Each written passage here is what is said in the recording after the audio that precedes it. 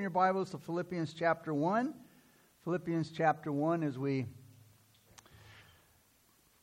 get into the second study of the book of Philippians. And this morning we're going to look at verses 9, 10, and 11. 3 verses, but has a lot to say to us. It's Paul and his prayers. Paul and his prayers. Paul wanted the believers that were under his care to grow spiritually. And that's what we're to do as Christians. We're to grow spiritually. And you could see that was his desire for those under his care to grow spiritually. You can see it in his preaching, his teaching, and his writing, but especially in his prayer life. Let's begin now in chapter 1, verse 9, and see what it says there. Paul says, "And this I pray," and here's what he's praying for, "that your love may abound still more and more in knowledge and in all discernment." The greatest passage ever written about love is 1 Corinthians chapter 13, and it's called the love chapter because it speaks and it defines and describes what love is. It's probably the most written about subject and most interesting subject on earth and in heaven. Love will make people, as we've heard, do the strangest things. Look at John 3:16. For God so loved the world that he gave. Paul's prayer was for the Philippians' love for other believers to abound. And that means to superabound. It means to be in excess. But that love should be more than a loving mood, than a feeling, than an emotion, that those things are a part of true love. But that's not what they are alone. Paul said that he wanted the Christians' love to abound in knowledge and all discernment. In other words, love should be knowledgeable and it should be discerning. Having genuine spiritual knowledge of God and a deep understanding of his ways. Because that enables Christians to love God and to love others more and more. So it's clear that agape love is it's a unconditional love, it's a sacrificial love, it's a giving love. It's clear that agape love is not based on the emotional or the sentimental, even less likely physical attraction. But again, that doesn't mean that Christian love is not without feeling or sentiment. It's expected that believers' love for others, even for those who don't love in return, will produce a loving affection. Paul's love for fellow Christians, especially those like the Philippians, who loved him and cared for him so much, was very much emotional. But again, that emotional attraction wasn't why they loved him, or why he loved them, I should say. He also chose to love the immature, bickering, and the ungrateful believers in Corinth. And the Philippians were already showing love for Paul and each other. And that's why Paul could say he wanted their love now to increase even more. And Scripture tells us that all genuine Christians possess godly love. Did you hear that? All genuine Christians possess godly love. Because Paul said, we know how dearly God loves us because he has given us the Holy Spirit to fill our hearts with his love. Romans 5:5. Love for fellow Christians is a sure sign that they're saved. Let me say that again. Love for fellow Christians is a sure sign that they are saved. Jesus said, your love for one another, notice, your love for one another will prove to the world that you're my disciples. It is a sign that you're saved. John wrote this, if we love our Christian brothers and sisters, it proves that we have passed from life to death, from death to eternal life. But a person who has no love is still dead. If someone says, I love God, but hates a Christian brother or sister, that person is a liar. Because if we don't love people we can see, how can we love God whom we have not seen? You see, genuine love, biblical love, is predetermined. It's predetermined. It means I shouldn't have to think about it. I do it. It's automatic. It's not based on feelings. And love, for the most part, man, we base it on feelings.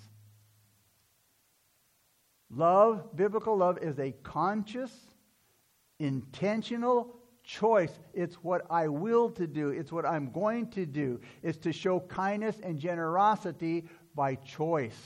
Not because the person is lovable, not because they're nice, not because they've been nice to me and I like them. No, it has nothing to do with them.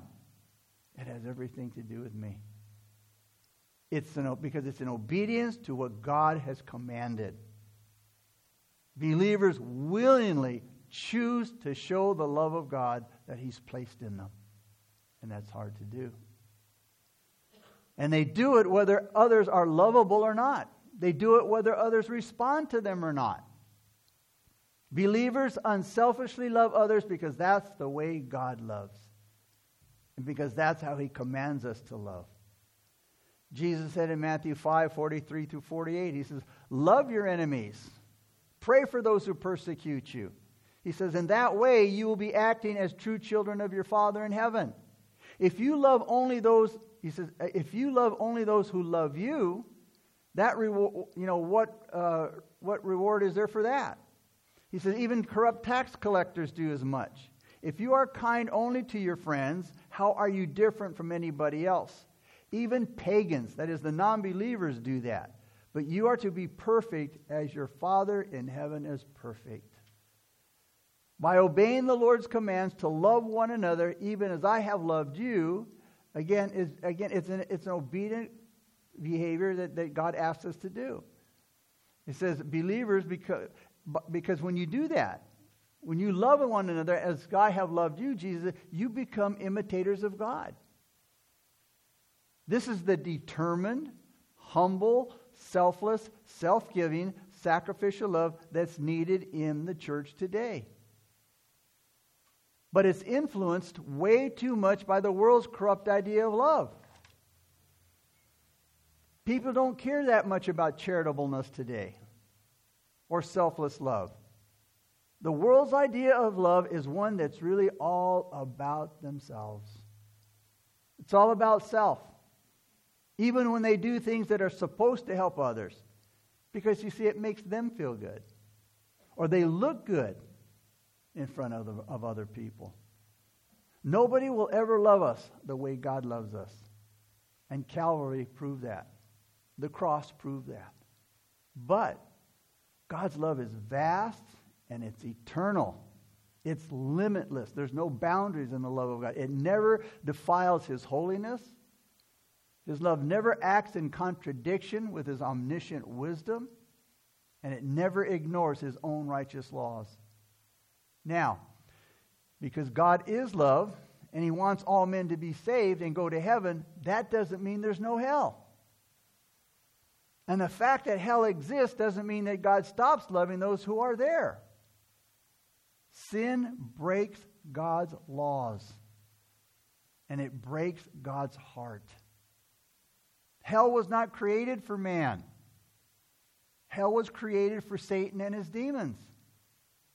But you see, if you choose to reject the love of God, the offer of salvation, the only way of forgiveness of sins, then what you've done is you've chosen to make hell your eternal resting place.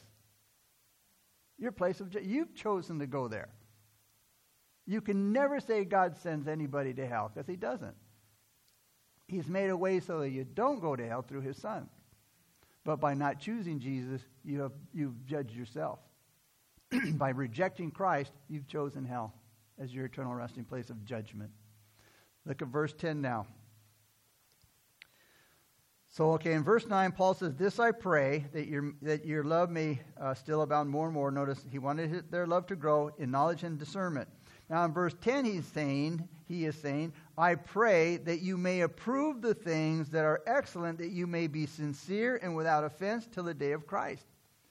So in verse 10, Paul is saying, hey, I'm praying for you to be sound in your doctrine of Jesus Christ. Doctrine, your Word of God, the Word of God. The word approve here in verse 10 means to assay. To examine, to test. And it refers to testing metals for its purity. So Paul's thinking is that we should carefully examine things and approve of them that only if they pass the test.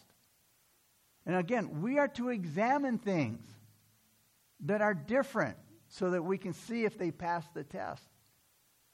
When it comes to the Word of God, man, when it comes to the Bible, when it comes to doctrine, you know, it's among things that differ. There's a lot of people that have different doctrine, and it's not sound. Paul was aware of the fact of the doctrinal differences, and he knew about them in the church of Colossae. And he recognized their serious twisted doctrine in that church. And he exposed them in his letter to the Christians there in Colossae. Paul's letter to the Colossians was written about the same time that this letter was written to the Philippians. We read in Romans 16 and 17, it says, watch out for people. The word means mark them. Mark those, he said, who cause divisions and upset people's faith by teaching things contrary to what you have been taught. Stay away from them. That's how serious it is. Mark those whose doctrine is different, who cause divisions and upset people's faith. And he says, stay away from them. Today, there's a lot of cults in the world. And the cults, they have their Christs. But you see, they're to be singled out from the Lord Jesus Christ. We can and we must love people whose doctrine is different from us. But you know what? That doesn't mean that we approve of what they believe. That doesn't mean we approve of what they say or do. Paul says here in verse 10, I want you to recognize things that are different.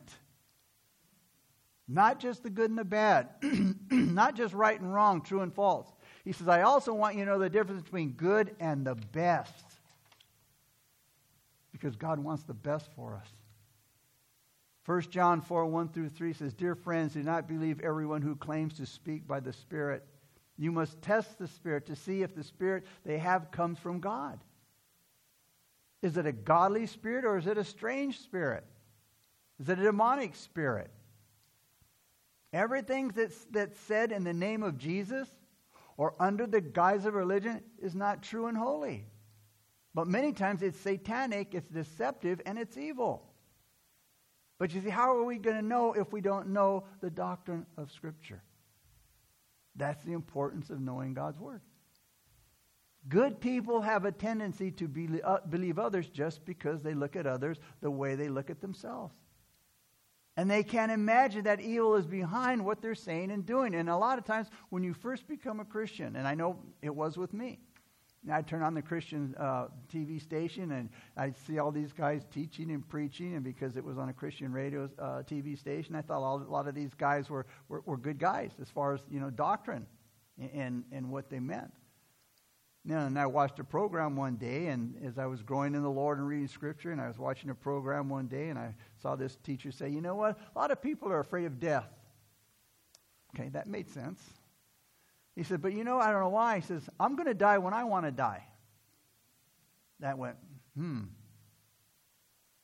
That really struck a chord with me, and I go, and that raised a red flag. Well, you know, God's the one who's in charge, and just my common sense and a holy God and a great God. I mean, I don't get to pick and choose. Make a long story short, down the road, I heard he was one of those health, wealth, and prosperity teachers. Positive confession. If you say it, it's going to happen. Don't say anything negative because it's going to happen. That's why I said, well, you know, I'm going to die when I want to die. Well, found out again he was, you know, false doctrine. He was a false teacher. And that's the importance of knowing the Word of God. That's how you know. That's how you will recognize false doctrine when you hear it. You'll know what's right and what's wrong. St. John, Gospel of John, John said, we shouldn't be gullible. He said, because there's a lot of false prophets out there. There's a lot of false prophets in society, and we shouldn't believe everything that we hear, and even from religious people. John said, examine the spirits. Test the spirits. Because testing them is important. It's necessary. It's very important. It's a basic thing to learn if they're true or false. A person that's promoting a false religion will object to being examined. They're not going to want you to test them. They're not going to want you to examine them. But a true religious person, they'll welcome the examination. Yeah, fine, let's check it out. I don't care. Ask me questions. I'm fine. Because they are not hiding anything. They're not being deceiving. The world is filled. It's full of evil. Religious salesmen trying to sell their product. You see them on TV. You see it in evangelists, healers, musicians with their so-called Christian worship, health, wealth, and prosperity gospel, seeker-friendly programs, filling the church. They're all under the category of false prophets because they deceive, they defile, and they weaken and even destroy many people's faith. That's why it's wise to test. It's wisdom to test and to examine religious movements and the men behind them so that you're not drawn into them, so that you're not deceived by them and you're not ruined by them like a lot of innocent people have been. The great statement of the faith that sets Christians apart from others is Jesus Christ is God come in the flesh. 1 John 4:2. The great statement of the faith that sets a Christian apart from others is this: Jesus Christ is God come in the flesh. Not all preachers and teachers who claim to be Christian are really Christians in their belief. If they confess that Jesus Christ is God come in the flesh, then they belong to the true faith. But if they deny Christ, then they belong to Antichrist. You see, they're in and of the world. And they're not like true believers who have been called out of the world. When they speak, the world, which are unsaved people, hears them and believes them because they have nothing to go on. But the unsaved world can never understand a true Christian because a Christian speaks under the direction of the Holy Spirit of truth. Only the Spirit can understand the things of the Spirit because He's the author of the Word of God. Paul said they're spiritually discerned. That's the only way you can understand the things of the Spirit. You must be spiritually discerned. You must have the Spirit. A false teacher speaks under the influence of the spirit of error, which is the spirit of Antichrist. To confess that Jesus Christ is God come in the flesh involves a lot more than just identifying with Christ. The demons did this in Mark 1:24. They said, we believe in Jesus. We know who He is. But that didn't save them. A lot of people say, I know Jesus. I believe in Jesus. I've read the Bible. But that doesn't save them. True confession involves personal faith in Jesus Christ, in who He is and what He's done for us. Confession is not just saying, hey, I believe in Jesus. It's not reciting some statement of belief or some statement of faith. It's a personal witness from your heart of what Jesus Christ has done for you. And if you've trusted in Jesus Christ and you've confessed your faith in Him, you have eternal life. And if you can't honestly make this confession, then you don't have eternal life. And that's a very serious thing. The British evangelist George Whitefield said this. He was talking to a man about his soul. And he asked the man, "Sir, what do you believe?" He replied, "Well, I believe what my church believes." "Well, what does your church believe?" He said, "The same thing I believe." "And well, what do both of you believe?" The preacher asked, Whitefield asked him again. He said, "We both believe the same thing." That was the only reply the evangelist could get out of this man. And I've heard that many times. Well, this is what I believe. Well, why? Well, this is what I've been taught, and this is what my church teaches. You better know what the Word of God teaches. Because a man is not saved by declaring or agreeing to a church creed. A man or woman is saved by trusting in Jesus Christ, and as Peter said in 1 Peter 2:9, showing forth the praises of Him who has called you out of darkness into His marvelous light. In other words, bearing witness to his faith in Christ. That's the evidence. And false teachers will often say, we worship the Father just like you do. We believe in God the Father just like you do. Even though we disagree with you about Jesus Christ. That's a serious problem. Because they're not at all like us. See, to deny the Son means that you deny the Father also. You can never separate the Father and the Son because both are one God. Jesus said in John 10:30, I and my Father are one. And Jesus also makes it clear that true believers honor both the Father and the Son. Listen to what Jesus said in John 5:23. He said, all should honor the Son just as they honor the Father. He who does not honor the Son does not honor the Father who sent him. If you say you worship one God, but you leave Jesus Christ out of your worship, you're not worshiping as a true believer, as a true Christian. And it's eternally important that you stay with the truth of God's Word. Because see, if you don't have the Father, you don't have the Son. And if you don't have the Son, you don't have the Father. You're not saved. If a religious leader comes along with something new, hey, first of all, it's not really something new. It's something that contradicts what Christians have heard from the beginning. It's not to be trusted. There's always people trying to come out and say, God's revealed something new to me, or there's a prophet in our church, and there's something new that's been revealed to him, and come here because we have we have the insight, and we have we've got the light, and you know what? It's not new. If it contradicts the Bible, it's not new.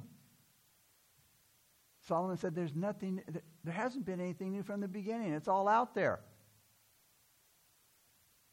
Again, Ecclesiastes 1:10, is there anything of which it may be said, see, this is new?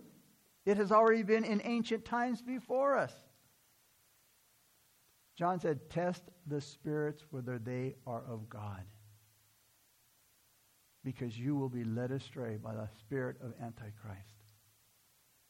No matter what false teachers might promise you, you have the sure promise of eternal life in Jesus Christ. You need Jesus and. You don't need Jesus and. It's Jesus, period. You don't need anything more than Jesus Christ. It's Jesus, period. Jesus said on the cross, it is finished. It's finished. I'm all that you need. Even Paul was examined by the Bereans, who checked his message with the Scriptures, and that's what we need to do. That's what all believers need to do, is check the Word of God that's being preached, check the preacher out by checking the Scriptures. It says in Acts 17:11, the Bereans, it says, receive the Word with all readiness and search the Scriptures daily to find out whether these things were so. We need to know. We need to check them out if we have any doubt. The Bereans carefully examined the evidence and concluded that Paul's gospel, the gospel that he preached, it was the truth and it was the fulfillment of the Old Testament Scriptures, the Old Testament promises. Those who honestly search the Scriptures will always come out with the same conclusion. It's God's Word. Most people who reject the gospel don't know much about the Scriptures.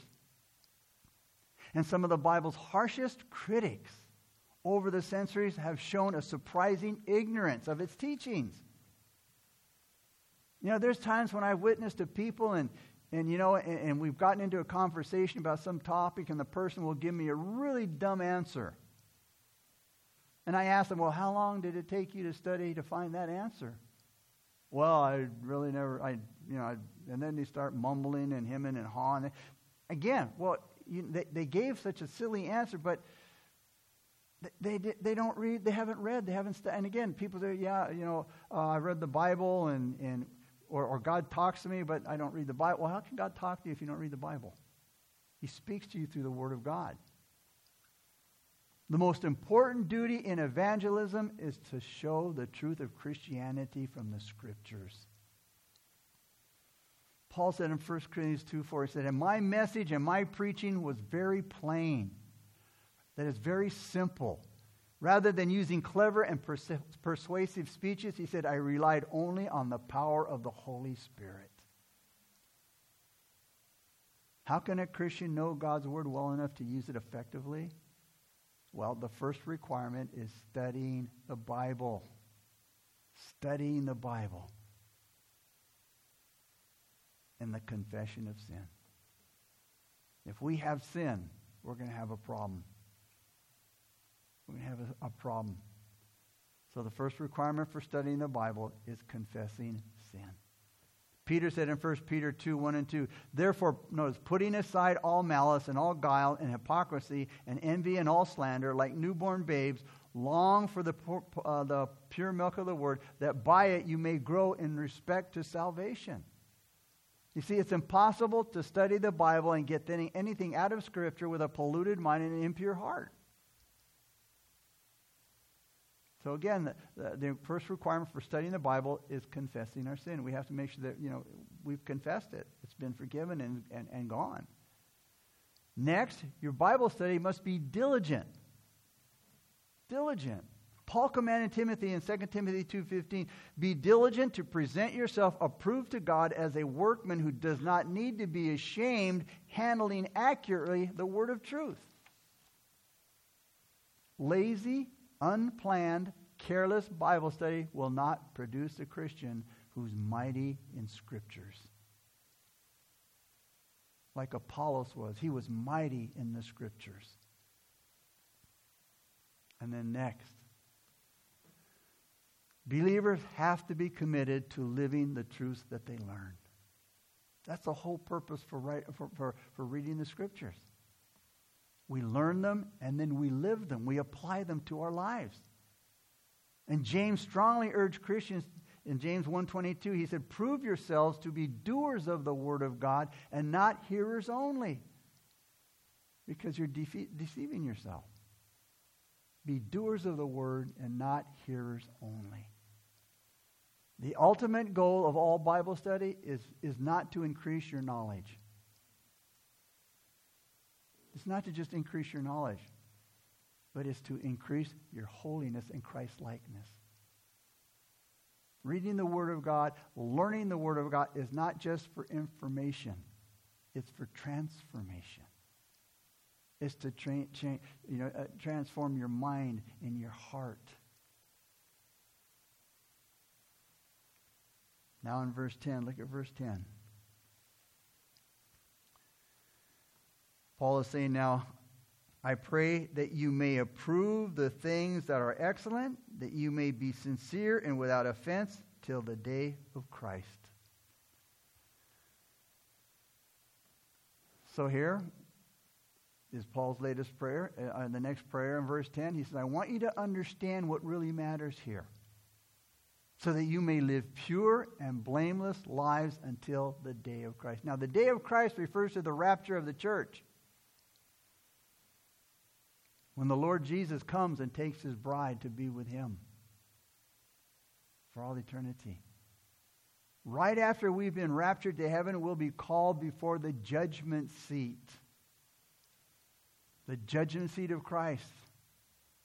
Where everything that we did here on earth is going to be tested. Now that's not going to be a comfortable time. Paul wanted the Philippians to keep the day of judgment in mind because he didn't want any wood, hay, or stubble thrown in with the gold, silver, and the precious stones of their Christian life. And like I said, think about it. Standing before the judgment seat of Christ, that's going to be a serious event. Very serious. And I think about that. And there I am standing before the Lord. And I'm wondering, what's going to happen? What's he going to say? What's he going to show me? And the Bible says that some will be saved even as by the fire, basically by the skin of their teeth.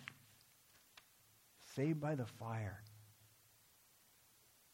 And all these works are going to be thrown into the fire at the judgment seat of Christ.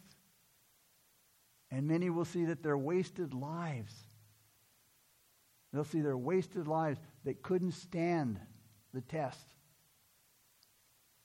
They couldn't stand the testing. Going to go up in smoke. Their wasted lives are going to go up in smoke. All the things that they did. Why we did it. What the motivation was for doing it. It's all going to be tested. It's all going to come out. That's why we need to be so right on with the Lord, because we're not going to hide anything from God. The Bible does not describe the judgment seat of Christ to be a joyous occasion, because it's going to be a time of searching. Paul said in 2 Corinthians 5:10, he says that each one may receive the things done in the body, knows according to what he has done, whether good or bad. You see, the quality of what we've done as a Christian, the quality of our service, it's going to be exposed. And our motives are going to be exposed. That is, what moved us, what drove us, what inspired us to, Joe, why did you become a pastor? And that's going to come out in the fire. Was it because you wanted to be up front? Was it because you wanted to do it? All the motivation, all the thoughts behind it. Or was it because you truly wanted to preach the Word of God? It's all going to come out in the fire. Why did you want to be an usher? Why did you want to be a Sunday school teacher? Why did you want to be a worship leader? Why did you want to do all the things? Why did you want to serve me in whatever capacity you're serving? It'll all be made known.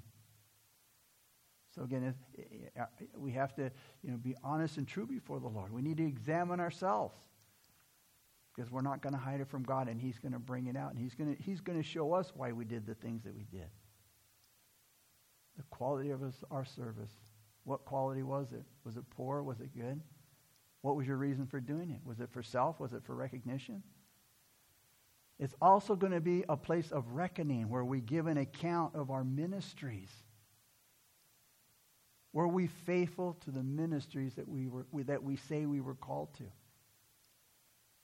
Were we there when we needed to be there?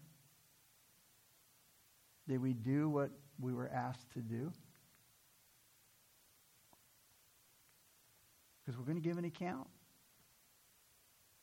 If we've been faithful, then it's going to be a place of reward and recognition.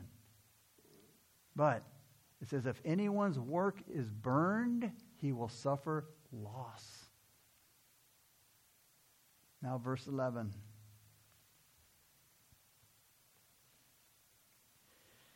Paul's now praying, he says, praying that you be being filled with the fruits of the Spirit, the fruits of righteousness, which are by Jesus Christ, to the glory and praise of God. Paul says, and this I also prayed for the Philippians. Paul prayed that the believers would be filled with the fruits of righteousness. Godly love produces spiritual fruit. And spiritual fruit produces integrity, which produces good works. The fruits of righteousness is a good life. Are we living a righteous life, a good life? The word righteousness here refers to doing what's right. Are we doing what's right? Today people ask, hey, am I doing the right thing? Hey, is it popular? Does it make me feel good? But the Christian has to ask themselves, is it right? Is it right? A Christian who's filled with the fruits of righteousness, that Paul's talking about in verse 11, is good and does what's right. A Christian who's filled with the fruits of righteousness is good and does what's right. Every day, unsaved people often live somewhat good lives. And, just on the human level. So they're just, good people that do good things. They may pay their bills on time. They may give to charity. They may help their neighbor. They may, fight for good causes. Stand for their beliefs. They help each other.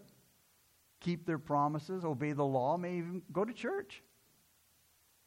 But there's a huge difference between the morality of a good but unsaved person and the goodness of a child of God.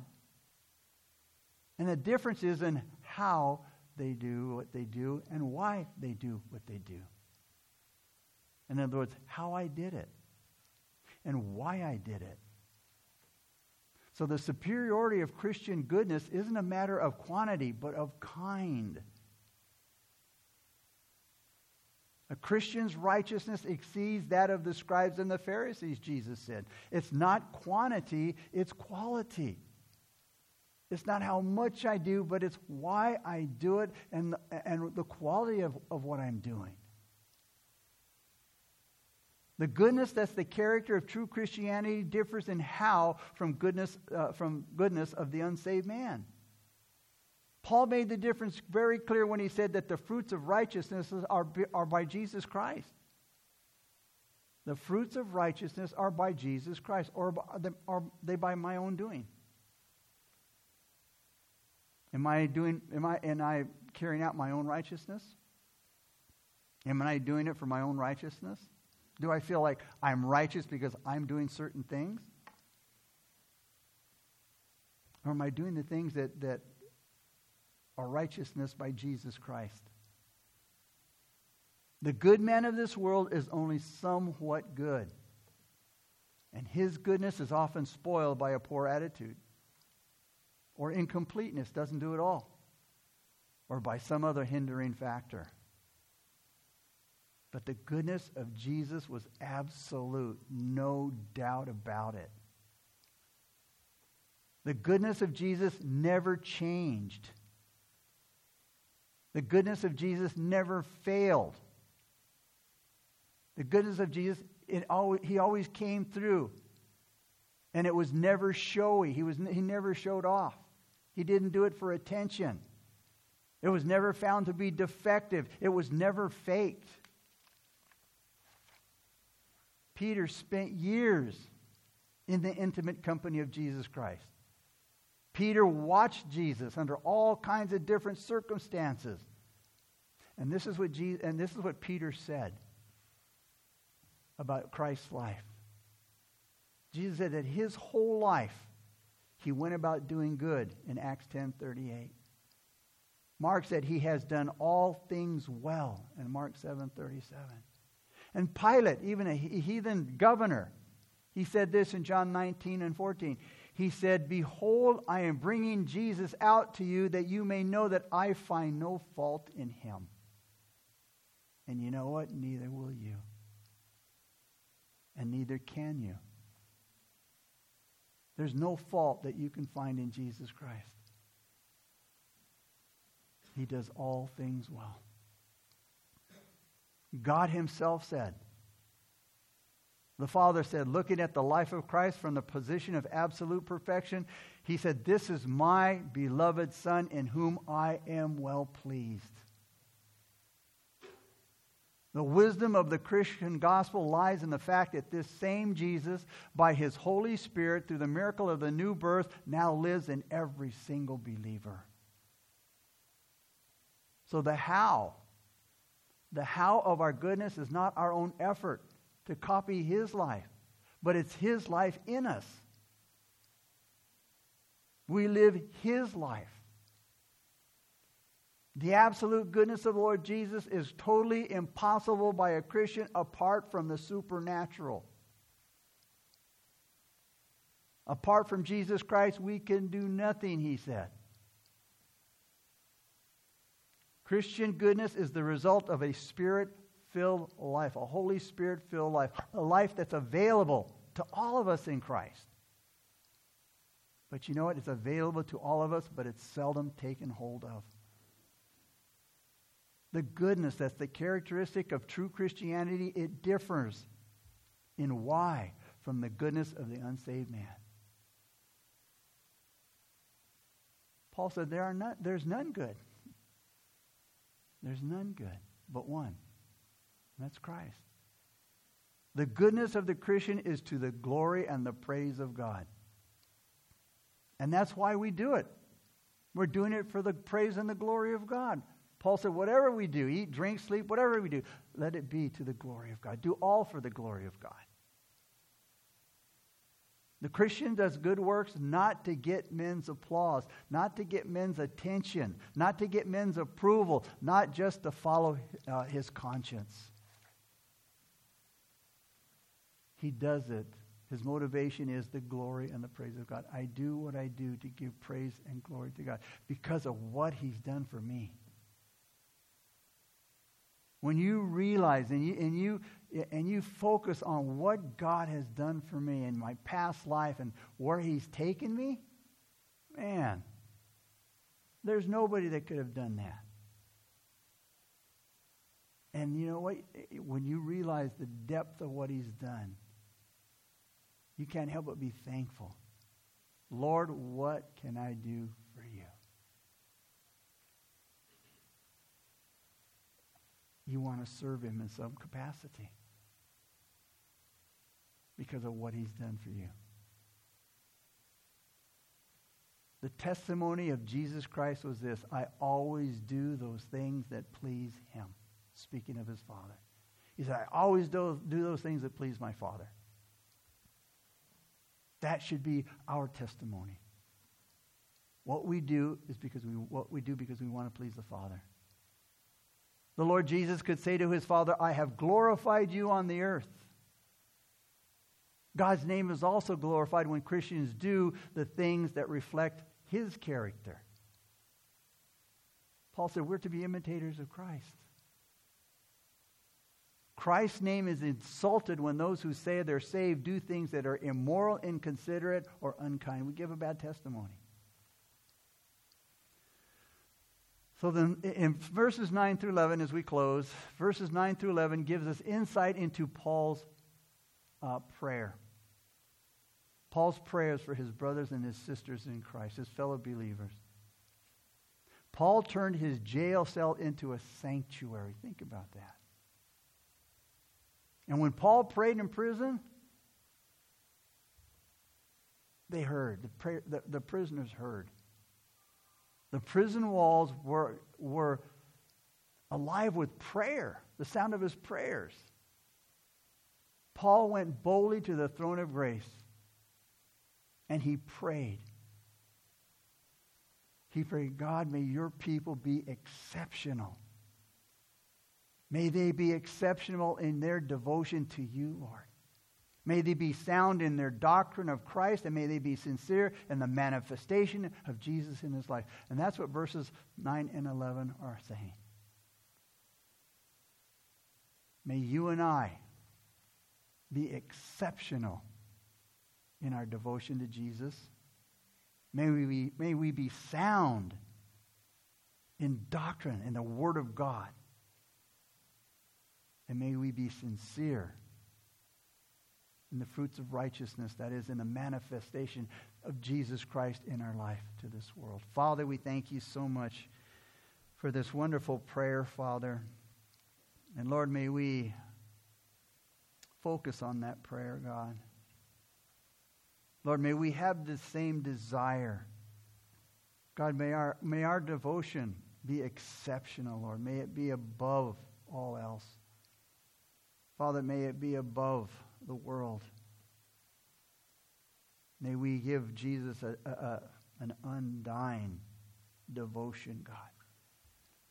Lord, may we be solid Bible students, God. Lord, may we know your word effectively, that we can use it effectively, Lord. And Father, may our life be a righteous testimony to a dark and immoral world, Lord. May the fruits of righteousness be seen in our life, God, because it's a produce of the Holy Spirit. It's a fruit of the Holy Spirit, God. So, Lord, help us to examine our lives today in light of this passage and these 3 verses. Are we there, Lord? Are there areas that we need to improve in our knowledge, in our wisdom, Father, in our testimony and the fruits of the Spirit? Father, so help us. May we be all that we've been called to be, Lord. We thank you for the offering we'll receive today, Lord. Again, we thank you for your blessing. We thank you for how you take care of us, Lord. And God, I pray that you be with us through the rest of this day, God. And we pray these things in Jesus' name. Amen. All right, and it's all